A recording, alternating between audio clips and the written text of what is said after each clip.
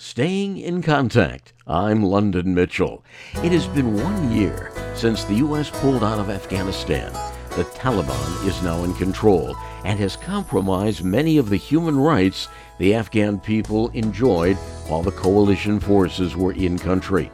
Today, we receive a perspective from a man who was forced to flee when the Taliban came to power. My guest is Jamil Hassan, a military interpreter who describes his dangerous escape with his wife and 3-year-old child in a new book, Promises Betrayed. And he tells us what he feels we can do now to help the remaining Americans and American allies who remain trapped. I asked Jamil to tell us about that narrow escape from Afghanistan. For 3 days after Taliban took back Afghanistan, I had to hide at home. I did not leave. My family did not allow me to leave home. Then on the fourth day in the morning, I got a text from a friend of mine in Italy saying that the Italians were planning an evacuation and you better join them. So in half an hour, I grabbed whatever was needed with my wife and my young daughter, 3 years old, and just head for the airport, passing through multiple Taliban checkpoints, and with all the fear in my mind and in my body. My wife was very scared. But when we got to the airport, the Italians said that there is no evacuation. It has been canceled. You come after 3 days because there are lots of people. So I decided to stay there because there was no guarantee that the next few days the Taliban would allow us to come back to the airport. I stayed there for like 12 hours, and at midnight, at 1 o'clock in the morning, I took all the risk and pushed through the crowds of people with my wife, with my daughter, and all the stuff that we had, and showed my legitimate SIV, special immigrant visa documents, to the US Marines at the airport gate. And I was fortunate that they allowed me and my family to cross the gate. And after that, that was the rest of the story of the evacuation. Everything is in the book. You must have been taking quite a risk to get to the airport. It was a risk, and not only for me, for thousands of other Afghans who came there. Comparing the life under the Taliban, which I had witnessed in their first regime, all the risk was worth it. And you may remember that last year, at this time, there was a suicide attack that killed 13 US Marines and 170 Afghans who tried to get onto the airport. So those people, they were not fed up with their lives. They were fed up with the brutalities of the Taliban. They knew what would happen to them if they stayed. And that's what we have witnessed in the past 1 year. The harsh restrictions and then the harsh life conditions that people are going there. I just 2 minutes ago, I read a report confirmed by the Taliban, the Taliban's Minister for Public Health, that over the last year, 580 women has died when they were delivering their babies. So you can imagine the rest of the situation in Afghanistan. It seems very, very troubling to me that it was you and your wife and your 3-year-old daughter that were able to escape, but you must have other family still there. Yes, my father, my two siblings, and my sister-in-law, these are considered from the Afghan cultural perspective my immediate family members. They're still there, and the Taliban too. I searched my apartment for anything to relate me to foreigners working for the invaders, according to them, and they threatened my father. For that, I and my two other brothers, who also work for the U.S. government in Afghanistan, to return back to Afghanistan. So, though they are at risk, but for me, the story to be out there and to make people aware of what is going on was more important than my family. So the priority is the book, The Promises Betrayed, an Afghan interpreter at the fall of Kabul. That's what is important. Through this book, I would like all Americans, and in a matter of fact, people around the world, to know what happened in Afghanistan, who was responsible, whether it was the current US administration or the Afghan leaders, and what has been going on since then and what needs to be done. That is important because the main purpose of the book is to draw world's attention back towards Afghanistan and the plight of the Afghan people, not only in Afghanistan, but America's Afghan allies, thousands of them, hundreds of thousands of them, who are still left behind in Afghanistan, who are still stuck in Pakistan, in the UAE, in Qatar, and even a few of them in Ukraine.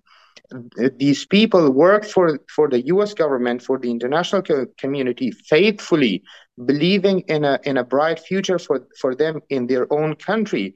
And also the promises that they were given that if something happens in Afghanistan, they would be taken out to safety to other countries. But there they are. They are in Afghanistan. They are in a very bad situation. I'm London Mitchell, staying in contact. My guest is former interpreter for the American forces in Afghanistan, Jamil Hassan. We never thought America was in Afghanistan to stay.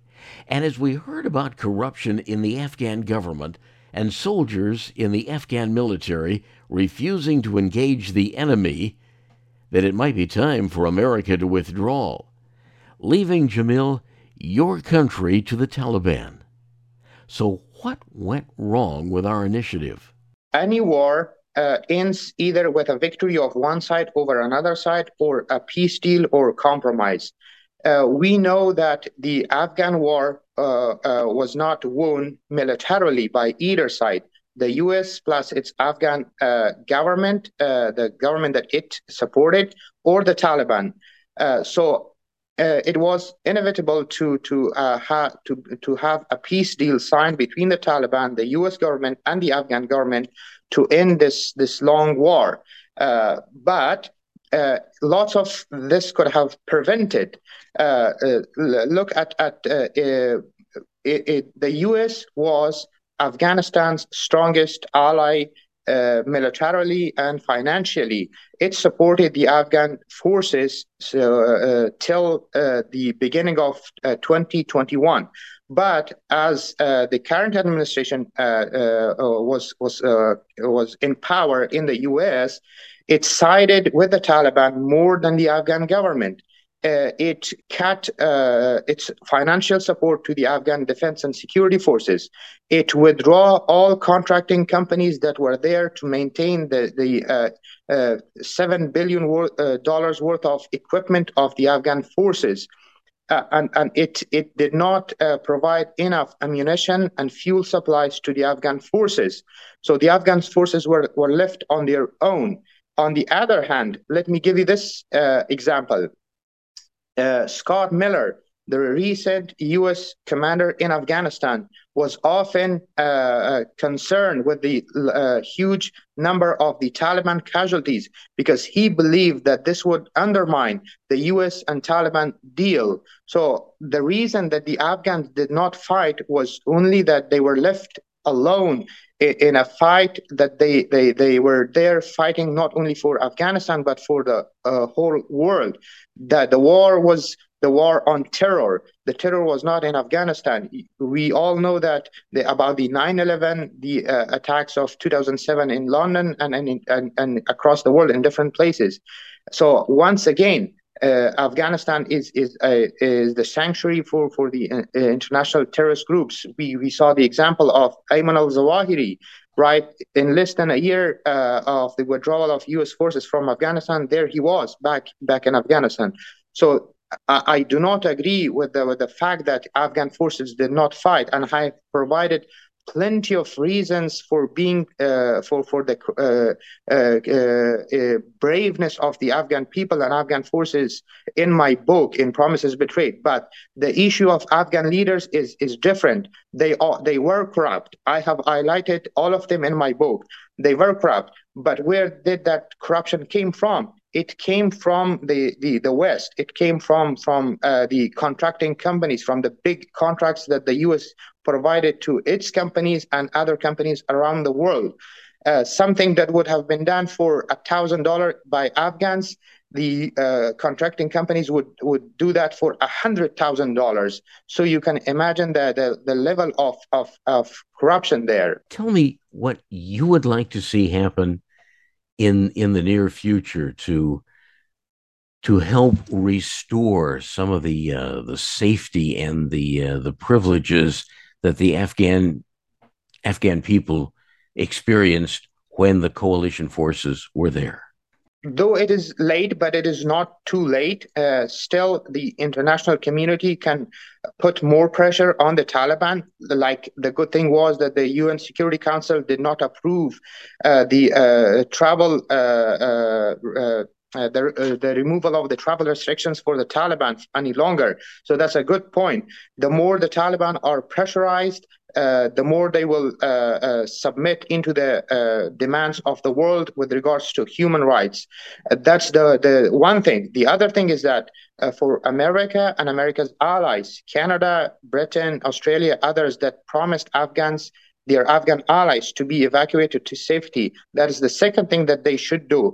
I demand the current U.S. administration to ease the immigration policies for Afghans as they did it for the Ukrainians, so that they can reunite with their families, that they can be brought into safety.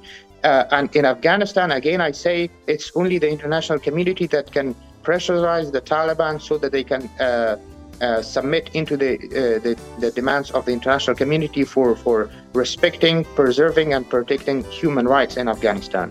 Your book is now available? It is on Amazon. As of now, it's on pre-order, but as of the 30th of August, it will be fully available for ordering. I'll be reading it. It's Thank been you so a much. pleasure talking to you, and I wish you and your family the very best. Thanks a lot. Thank you. And please join us again next week, when we will again be staying in contact. In the meantime, you can leave me a message at my website, londonmitchell.news.